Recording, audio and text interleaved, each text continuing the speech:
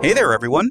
I'm Dan, and welcome to Radio Free Bay Ridge, your hyper-local progressive podcast focusing exclusively on Bay Ridge, Brooklyn. Today we are not in our studio, which has been consistently deconstructed due to COVID. We are actually in the home of Jesse Singer. Thank you so much for inviting us. Thank you for coming over. They have good soda here. Oh, we also have Brian in the room. Hi, how are you? It's been a while. Brian, our transportation correspondent. On the masthead, and I haven't been on an episode in a couple of years now, so... Yeah, so this is nice you earning your keep. Don't screw it up. Okay. Let's get right into it, which is, let's just start talking about what the book is. So the book is called There Are No Accidents, The Deadly Rise of Injury and Disaster, Who Profits and Who Pays the Price. And if you were in the room, you had to see, I had to read that because it's a very long title. I joke, but the book's about something serious, which is the current major rise in accidental death in the U.S. And that's not a word I like to use, but it's a word I use quite a few times in the book because it describes this sort of broad category of unintentional injury. And we're seeing serious rises in all these causes of death, traffic crashes and falls, drug poisonings, all these so-called accidents. And in the book, I trace kind of the history of the word and how it's been used for a long time to kind of allow these rises in preventable harm. And the different ways that government negligence and corporate power work together to let people die pretty preventable deaths. You know, because when we're talking about injury, we're not really talking about COVID or cancer. There's nothing complicated here. Preventing accidental deaths, whether it's an opioid overdose or a traffic crash, is as simple as putting a metaphorical pillow between us and our mistakes. Naloxone, if it were in every home, would prevent every accidental overdose. Automatic emergency braking, if it were in every car, would prevent the vast majority of car crashes. So what we're talking about here is something that's wholly preventable, but something that's rising right now into crisis level proportions because we fail to prevent it. I guess the thing is that we've offloaded that responsibility to large government agencies that oftentimes aren't using the expertise that they have, or we're giving it to corporations, which are thinking about profit. And by and large, those government agencies, those regulators are captured by those corporations. Yes. And so we see, just a total failure to regulate. I was just reading about this, the horrible crash caused by an Uber autonomous vehicle in Arizona a few years back. Yeah. They're charging the woman that Uber hired to sit behind the wheel with this murder, even though Uber had turned off the automatic emergency brakes that were built into the car. So it was a Volvo that they built autonomy in, and they turned off the emergency brakes, which could have prevented this woman's death. Absolutely.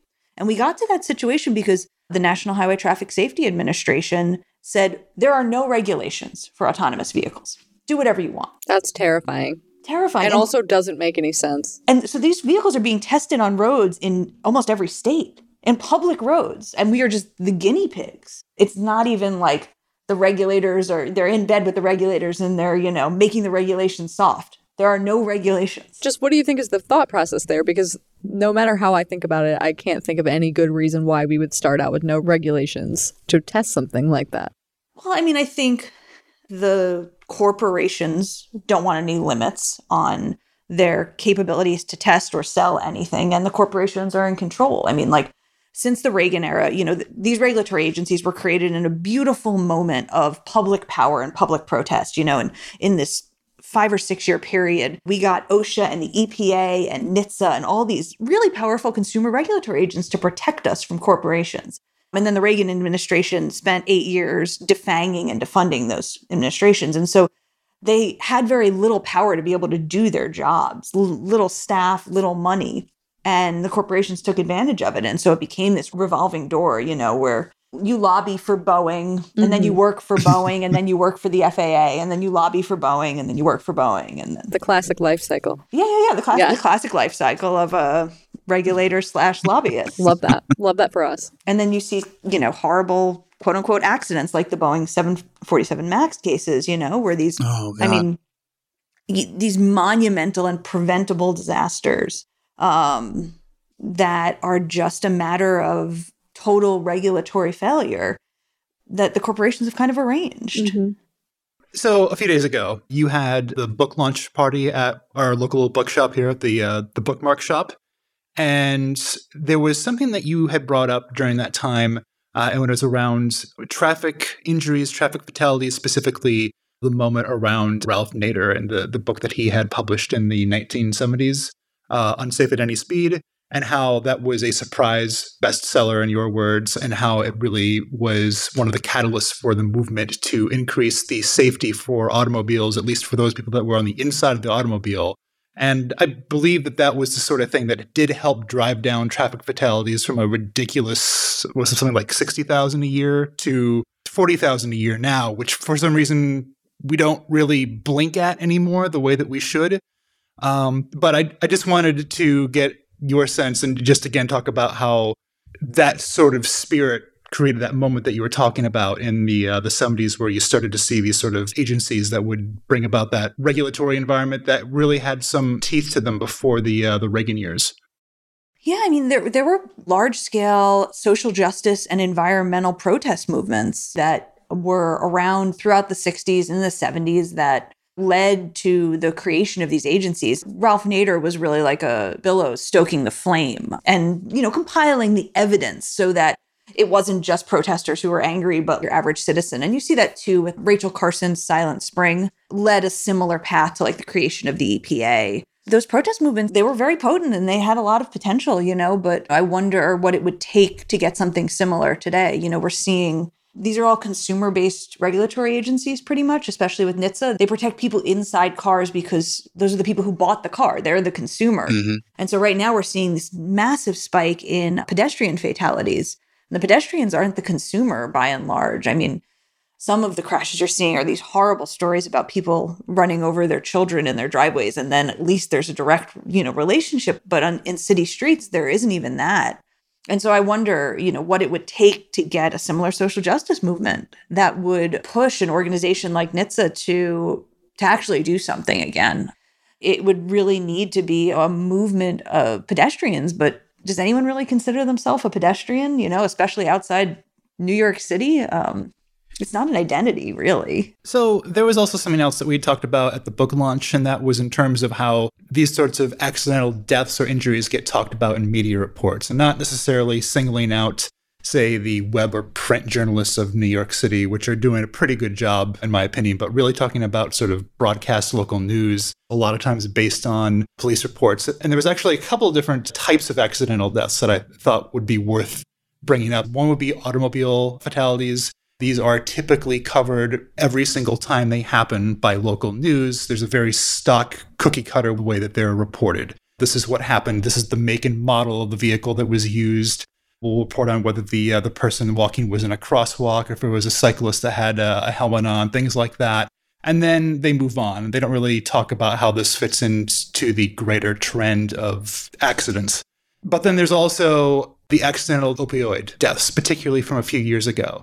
And there was a point where news media doesn't really report on individual opioid deaths the way that they report on individual traffic deaths. But when they started rising by a lot, and they started getting attention by Americans of all walks of life, it started to get reported as something that was, hey, here's an alarming trend that we need to do something about that.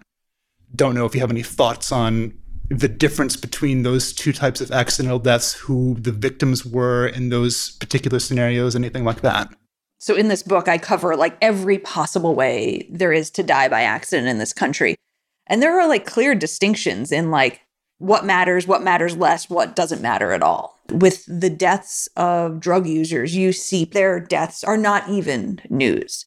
And I think, people who pay attention to how traffic crashes are reported are often upset that it's not bigger news. Rather, it's more like there's a pile up on Highway 101, leave a little early. It's a matter of traffic rather than a fatality.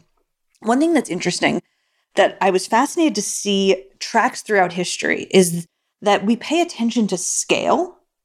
Like when accidents are big, we pay attention. So like there was a horrible fire in the Bronx a few weeks ago, and I think 17 people were killed, and we paid a lot of attention to that. There's a woman in this book, Crystal Eastman. She was a journalist in the turn of the century, traveling to Pittsburgh to report on accidental worker deaths. And she was talking about the fact that we paid a ton of attention when a mine exploded and 300 people died in a day, but that most people didn't die that way. There are fires in this city that kill people every day, and they're all the subject of negligent landlords, which was going on in the Bronx, but we don't pay attention to those deaths by ones and twos. And when we add up this massive toll of accidental death, which I should mention is more than 200,000 people were killed by accident in 2020. Almost all of those were ones and twos. They weren't the Boeing 737 MAX, they weren't a massive apartment fire. It's like a trick of our brains. And we should obviously pay attention to those large-scale accidents. I'm not saying that we shouldn't, but I do think that we're a little tricked by magnitude. And then we're overwhelmed with how upsetting it is. We need to say, oh, give me something else to pay attention to. And in that, we miss how simply preventable these big accidents and the small everyday ones are, because it's the same prevention. Sprinklers in every home, self-closing doors that prevent a fire from spreading, Yeah. I also think that a lot of that is intentional because the people that are at fault, the people like the landlords that are negligent, they don't want us to catch on that they were also negligent in the fires that killed one or two people. If you look at even just the responses of like Facebook comments, the difference between the way that people talk about something like the Bronx fire and the way that people talk about when, one person's home burns down, you go to the comments and someone's like, oh, did they leave the oven on? Did they light a candle and forget and go to sleep, right? Like they're looking for all these reasons to victim blame. People aren't doing that in the Bronx. People in a massive situation, it still happens, but there seems to be a bigger willingness to look at who is at fault there. And what you bring up is a really interesting point, because that is the common ground between every accident in this book. It is this urge to blame human error. And there's two things going on here. There's an urge to blame human error from people like you and me, people in your Facebook comments, who would like to feel better about this. And if they can find a bad guy, someone who did something wrong, then they can say, oh, I know they did that wrong. I'd never do that. I know now this won't happen to me. It's a way of saying it won't happen to me. I'm safe, I'm safe, I'm safe. But there are also a huge number of corporate profiteers who are banking on us thinking that way and who have built an entire system. And Crystal Eastman was talking about it in like 1909 in the coal mines of Pittsburgh. But at the same way, Uber was talking about it, blaming this driver who was supposed to monitor the autonomous vehicle. They're the ones pushing for her to be prosecuted for the crash. Our urge to blame a bad guy and find a bad guy, it feeds into the exact same cycle that the only people who could protect us, the only people with the power to prevent all of this, really benefit from. Talking about a company being inoculated from blame, one thing that happened in the neighborhood was the car dealership. I think it's the Bay Ridge Toyota or the Hyundai, where literally a car dealership running someone over and murdering them. I'm going back to community board again, but the owners came to the board meeting to offset the blame and say that it wasn't us. It was the valets that we hired, which was an outside agency. And we have disciplined the valets, and we are going to put up a sign to tell the valets not to back up. The woman was, I think, just tying her shoe, and they backed into her and killed her. And they literally still couldn't say it was them, and it kind of got forgotten. And let's not forget either that that was not the first problem that this community has ever had with that car dealership or our car dealerships in general, from littering the sidewalk with parked cars, so people actually have to walk in the street to walk past that car dealership, to dangerous traffic incidents beforehand. This is not the first time. So the fact that they were immediately so quick to try to absolve themselves of any fault here is pretty disgusting. And it's how they do business. They cannot change because they need that rolling stock of sellable cars in an urban environment that shouldn't have it. So they're going to park on the street. No matter what any politician has done, what activism has done, they're just going to keep doing it because that is the business model and that's what makes money. Well, and it's the premise of the business, right? If you try and take all the blame off the table, right? The base premise of the business is a dangerous condition. And this is a distinction I try and draw in the book between human error, which is what we've been talking about, kind of this thing we want to blame for accidents, and dangerous conditions, which is something we live with all the time. And they're layered around us, different depending on who we are and where we live. And, having a large vehicle dealership in a dense, pedestrian-dense urban environment is a dangerous condition. having that business also be negligent is another dangerous condition. These conditions stack up until the worst occurs, until the obvious and expected happens. One of the things that I noticed during COVID is I went in and I looked at who got loans from the COVID emergency assistance, what businesses, and usually it was for restaurants, where some restaurants were trying to struggle to get $10,000. The number one recipient were Bay Ridge car dealerships. They got over $1 million. I don't know if it was fraud, straight up fraud, but they were claiming over 100 workers, 100 to 200 workers on their COVID loan forms. It is all public data. We'll post some of that in the show notes, but they were claiming hundreds of workers. And on one level, I'm like, there can't be more than 20 in that dealership. But then I'm also thinking, all right, the valet companies, but also they spread out their stock because they're not suited to an urban environment. So the Century 21 parking lot, almost 70% of that lot space is actually for dealerships to store extra cars. And a lot of the other random lots in the neighborhood are literally just spots where the car dealerships sit cars. And I think we can all agree there's no better use for that space, and that's perfectly fine and good. And I'm so glad that happens. Another part of it is also for the valet parking for restaurants. They will use the Century 21 parking garage as well. But it's all spread out. It's decentralized through the neighborhood. So of course they're going to be driving cars over the sidewalks everywhere because they can't keep them in a centralized location. It's part of the business model. You said something about valet parking, and I have a question for the group that I've been wanting to get sorted out since I moved to Bay Ridge. What's with valet parking in Bay Ridge? I have a theory. First of all, there's so much of it. Yeah. Second of all, there's this thing that happens where there is no valet parking. They just leave your car in the street.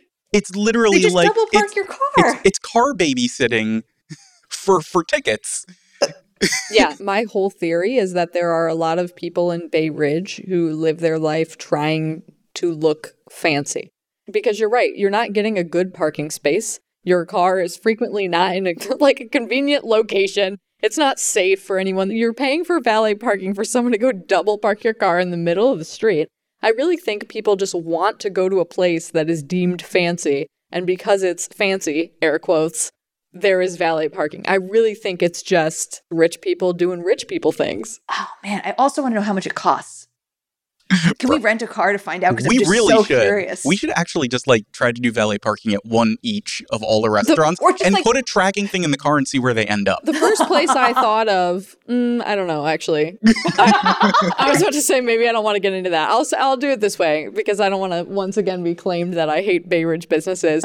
The first place I thought of was a fancy Italian restaurant, which could be any of them. Which could be anywhere. So you don't are not come being for specific. me, trolls. A fancy Italian restaurant with outdoor dining that is in the upper 90s or 100 something. You just cut it in half, but it's not more. Still not specific. And they park it on the other side of the outdoor dining. So it's the outdoor dining structure is already taking up space in the street, and then they double park cars directly behind the outdoor dining structure. And when you eat there, you watch people in the street have to drive around what is essentially 3 rows of parked cars. And so when you're a pedestrian at that exact place, you have to walk on the sidewalk between people eating, or you have to walk into the street around what is essentially 3 rows taken up by cars and outdoor dining. Do you think it's just paid blame offset? Where they see their car double parked across the street. They could have done that themselves. It's laziness. It's just laziness. They are paying someone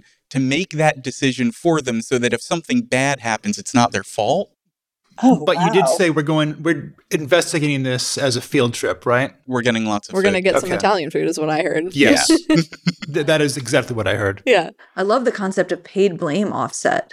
Well, that was what was happening with the valets, too, at the cars dealership. They're like, we hire these contractors, and therefore we can put the blame on them. They can't do anything about it because they need our contract. I was in an accident, not a car accident. It was horseback riding, actually. I almost died. It was a very big deal. And I was not going to sue or get any lawyers or anything involved, but a lot of them reached out to me, as they do.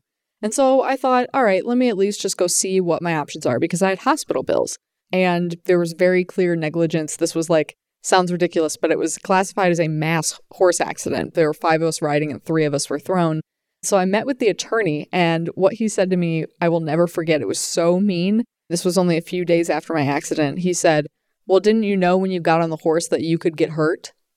And I was like, yes. And he was like, no one cares about rich people problems. And I was like, I bought a $20 Groupon to be on this horse, number one. Number two, it really stuck with me because it was like, that comment and that mindset implies almost that no human being should ever leave their home, because if you ever do anything, people are going to think, well, didn't you know you could get hurt doing that? So basically, we don't care, right? And that's such a dangerous mindset to have, because you have the right as a person to have hobbies and to leave your home and expect people that should be responsible for things to keep you safe. And this man was just convinced that it was my fault because I got on a horse, even though I had gone to a stable that should have kept me safe. Jesse, your book is trending or one of the top sellers on Amazon in risk management. Is that right? Yeah. And I know you have particular opinions on who exactly should be managing the risk in this situation, because it's not people like Ember who are supposed to be making a personal choice as to whether they get on that horse or not. The blame and responsibility gets pushed down to the people that have the least control over the situation. Yeah, I would actually like to stay out of horse territory, because most of the ways, 99.9% of the ways we die by accident are within the built environment, on our roads, in our workplaces, and in our homes. A horse is a potentially uncontrollable factor. But the vast majority of the risks we face are in these built environments that are out of our control. And whether that's because we don't own our home, we're a renter, and therefore we can't control safety in our home, or it's something like gun manufacture, which is an unregulated and illegal to regulate area of consumerism. It's the only one. Guns cannot be regulated. And so there's this gun that I talk about in the book, the Sig Sauer P320, which when you drop it, it shoots a bullet at random. Oh. And that's legal. Love that. Because you can't recall guns. There would be far fewer plot points in sitcoms if guns didn't do that, so... There you go. So all worth it, really. Accidents are actually very narratively important, I have found. I went through a period, there's a lot of dark and sad stories in the book, and I was having a hard time with it, but I wanted to stay on task. And so you'll see over there on my bookshelf, there's a whole section of fiction that centers around accidents. I was like, I got to stay on mode, so I should read these. And accidents are really a plot point in a lot of fiction. And it's because they're random, they're unpreventable. I don't really need to write that much. Theoretically unpreventable, theoretically random. But Exactly. They're totally not random, because you found that they're statistically, you can absolutely point where they're going to be happening. Even if you were to look in our neighborhood, the Vision Zero maps of our neighborhood, you don't look at 3rd Avenue and say, oh, there's a dot on every corner where someone has been hit by a car. No. There's 5 corners with 10 dots on them. Yes. Those streets are the widest. Those streets are the worst designed. And so there's these patterns in almost every place, if we're willing to look and kind of move beyond what this lawyer was telling you, Ember, of what, you left the house? You walked across the street? Didn't you know you were at risk? I can imagine someone being like, oh, you crossed 86th and 5th? Didn't you know that there were 10 deaths there on the vision? It's there on the public Vision Zero map. You should have known that that's a dangerous intersection. It's just a way of having a conversation about human error instead of having a conversation about prevention. And that crash, which happened last week, which killed a senior citizen who was using a walker crossing Atlantic Avenue, it really stuck with me. I think part of the reason is I spend a lot of time thinking about how older people are surviving right now, because one of the fastest rising causes of accidental death is falls. And, we have an aging population, and more people are falling, which, happens, but they're not surviving their falls. They're struggling with their health care. But also, if you look at our built environment in general and ADA accessibility, because a lot of what ADA accessibility is also accessibility for older folks. It's ramps, not stairs. It's grab bars and banisters on everything. It's just non-existent by and large. And it's such a simple way to intervene for these people. One thing that I always wanted to do, and I'm just incredibly OCD about this, but just document properly where the curb cuts are in this neighborhood, because some of them are absolutely non-existent or terrible if you're in a wheelchair or something like that, or if you need assistance. On top of that, I think about a year ago, we had an episode where we were talking about a Bay Ridge Emergency Center that was going to be opened at the old Victory Memorial Hospital site. and that it was really just a front ER that would be there to kind of operate as a triage center. But then if you had anything serious, they would have to ship you to Maimonides because there was no actual hospital behind the emergency center. And this is a brand new concept that they're trying out, the medical industry, because a lot of hospital ERs are getting overwhelmed because they're consolidating so much and they have closed local hospitals that they now want to offload ER visits to these other triage centers where they can filter away some of the things that would otherwise overwhelm them. And Bay Ridge has mostly falls and cardiac things, but there's no cardiac unit behind this. They're not thinking about how to save as many Bay Ridge lives as possible.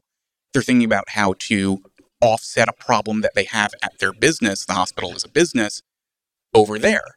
You will actually have a delayed response if the ambulance is taking you to the Victory Memorial site and then they realize they cannot help you there. And then the ambulance will re-divert to go to the other hospital. And it will actually delay care. It's happening all the time in Bay Ridge, especially with our senior population. We are a NORC, a naturally occurring retirement community. It's a reproduction of a problem that's going on throughout this country. And like often we don't think about triage as a problem in urban centers because there's lots of hospitals and you can get to them pretty quickly.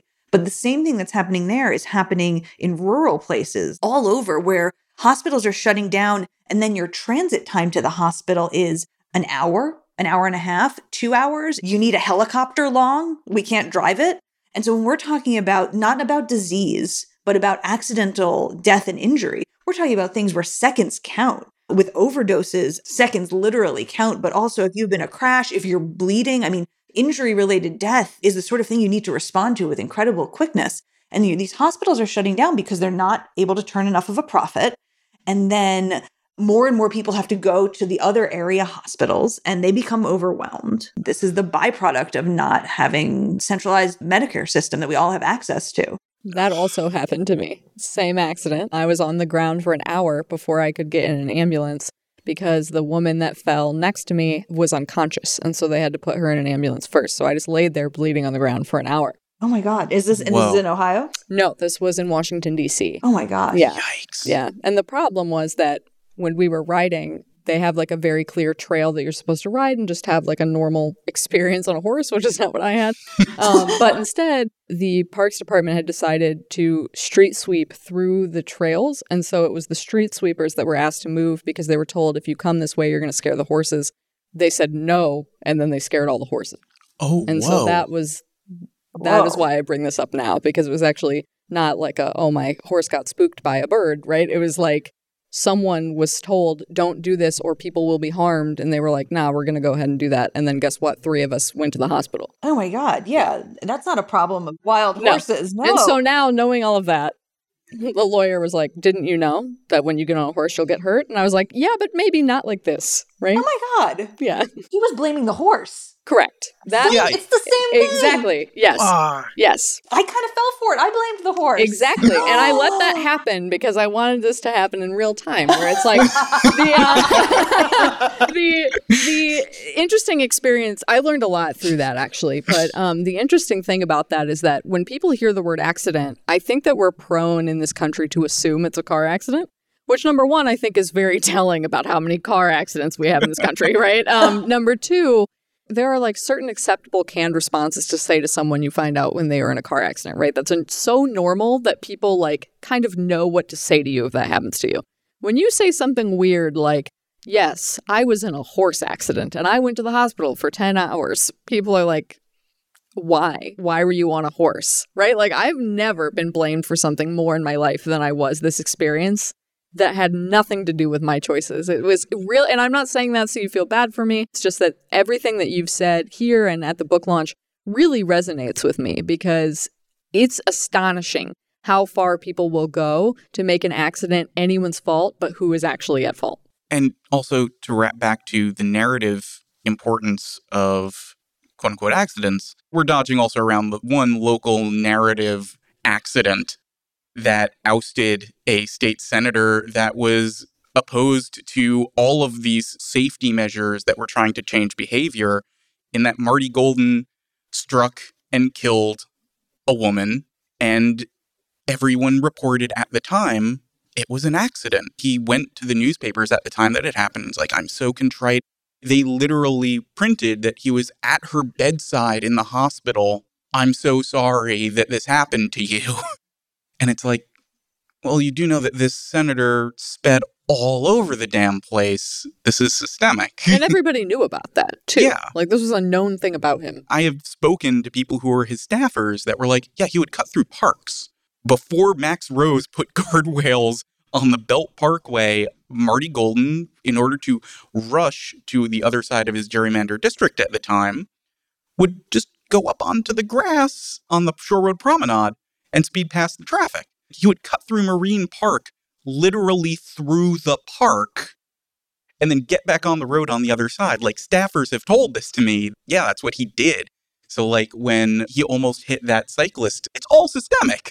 Yeah, notably, and pretended to be a police officer. Yes. One of my local claims to fame is that I, too, was almost also hit by Marty Golden the day after the election in which Marty Golden lost. I was walking down 3rd Avenue with my boyfriend at the time. I was walking on 3rd. He came from whatever street that was that I was crossing, ran the stop sign. And so I'm in the intersection and backed up, and we made eye contact. Still to this day, I have no idea if he knew who I was or if this eye contact just felt personal because I was irritated. But I shit you not, bleep, he flashed me the peace sign and then continued on his way. And my mouth was just agape. And I remember looking at the guy I was dating being like, do you know who that is? And it just blew my mind. So this man has not learned from anything is the moral of that story. No, I don't think he's learned from anything. It was one of my first Bay Ridge memories. The IDC, do listeners know about the IDC? So the Independent Democratic Caucus, I think it is? Breakaway group of Democrats that when the Democrats ostensibly had won Albany, they caucused with the Republican. And this was done at Andrew Cuomo's bidding so that he could still have control to decide what moved forward and what didn't in a Democratic Albany. And it shows now that he definitely needed that because he was gone. Yes. Within, 1 or 2 election cycles after the IDC was gone. As he should be. We live in an unfortunate state in New York City where we don't have control over some elements of our street. Albany controls them. And so one of those things is our automated enforcement programs. Another thing is the speed limit. And we're really hoping to actually change that this session. So maybe we'll be able to follow up on this episode and say that we have won what's called home rule for traffic safety in New York City, which would mean that we could decide when our speed cameras turn on and off and not need to do something that we currently need to do now, which is go every 4 years and beg Albany to renew the camera programs. And so we were in this situation, I guess 4 years ago, where we had needed the camera program renewed, but the IDC was still in power. And the IDC, assumedly at Cuomo's bidding, had decided that they were not going to let this renewal bill pass. And this is a renewal bill. It's pretty simple. There was a pilot program. It was very successful. You just renew the bill. It's very run-of-the-mill politics. But they had held it up until the session ended. And so what was going to happen was all the speed cameras in New York City were about to be turned off. And automated enforcement is very effective in New York City. In general, my 2 cents is that punitive measures are never the best way to go. You know, we should be redesigning our streets so that people drive slowly, which isn't that complicated, rather than just ticketing them. But we know police enforcement doesn't work and automated enforcement does. So as a stopgap, it does exist. Anyway, so these cameras were going to be turned off and everyone was terrified because we knew they had caused massive drops in speeding and we were going to see huge increases. And so I work with a group called Families for Safe Streets, which are people who've lost loved ones to traffic crashes. And they were responsible for getting the first speed cameras introduced in New York City, and they were incensed that the cameras were being turned off. And so we were organizing with them to shine a light on the legislators who were absolutely standing in the way. And the king of standing in the way of speed cameras was Marty Golden, as we know, a consummate speeder. Shocker. The situation had gotten so extreme, the cameras were about to be turned off, that we were doing direct action. So these members of Families for Safe Streets had decided they wanted to get arrested. And so they were going to go and block the street outside Marty Golden's office to draw attention to the fact that he was about to be responsible for the deaths of who knows how many people. And of course, we didn't want these mothers who had lost children to get arrested alone. And so I went with them. So I came down to Bay Ridge. I'd had family nearby. I'd been here, but my first real introduction was standing in the middle of the street, holding the hands of these incredibly brave women until the police arrested us. So Brad Lander also came to get arrested with us. Then City Council member Brad Lander, because he knew his presence there would draw more attention and also further protect, like the cops couldn't mess around if there was a City Council member right there. Brad's a real one. Yeah, he really is. Mm-hmm. So we were all arrested. And I remember sitting in the back of the paddy wagon, and the cops had had a lot of snide remarks and jokes, but everyone was wearing signs about their loved one that had been killed. And they had taken the signs off us before they got us in the back of the paddy wagon. And I watched this officer going through the signs as she was sitting there and looking up, clearly trying to match the sign with the people. And I remember thinking oh, are you paying attention now? Do you get it now? This is real. And so then we went, and the jail cell in this Bay Ridge precinct was maybe 5 by 8. It was the size of a bathroom. Mm-hmm. We were all women, and so they put us all together, and they couldn't put Brad Lander in the cell. And so they literally handcuffed him to the wall. Can you imagine just a city council member just handcuffed to a wall for a few hours? But then they put us all in the cell, and there was a woman already in there who had been sleeping on the bench, and she kind of got up, and one of the women I was arrested with, Debbie Kahn, kind of jokingly goes to her, what are you in for?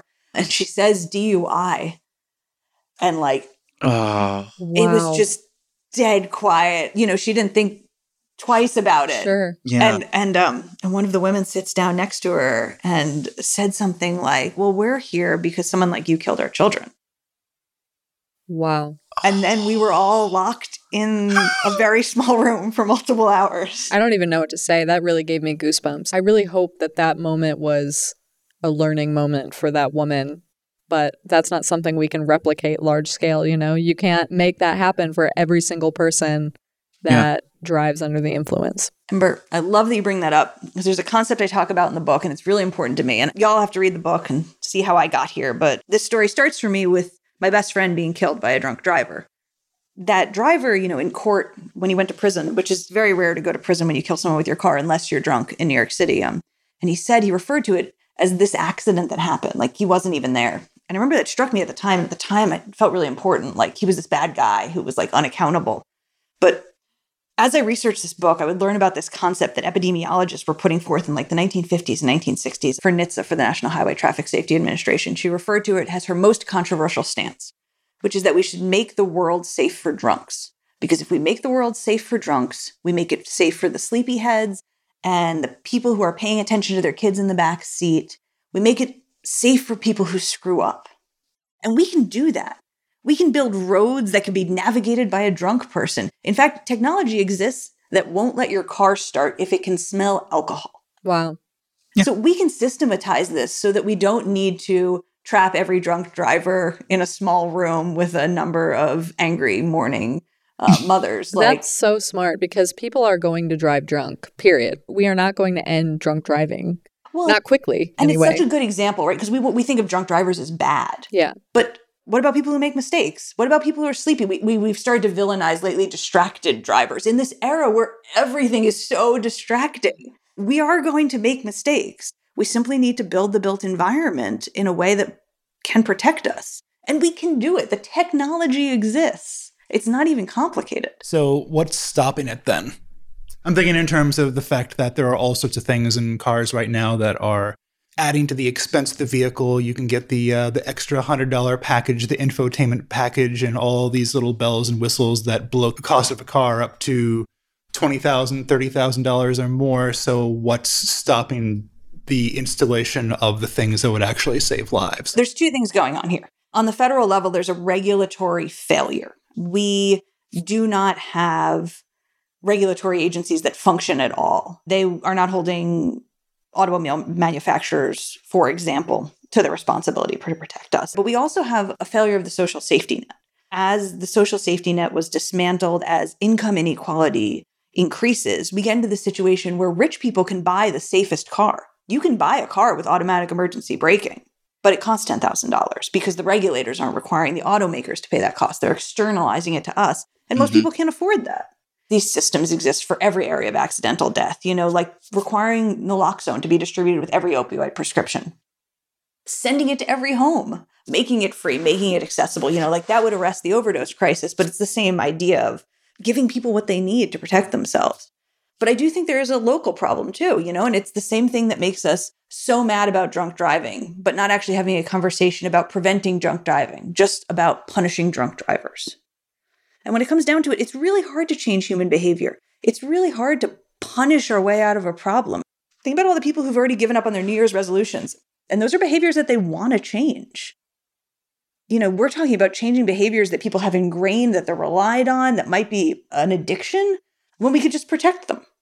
One of our past episodes, me and Brian, how to make safe streets in Bay Ridge, we go over all of the existing physical changes we can make to our streets, from roundabouts to we're just now getting our first singular raised crosswalk in Bay Ridge after 6 years of quote-unquote testing from the city DOT as a pilot program.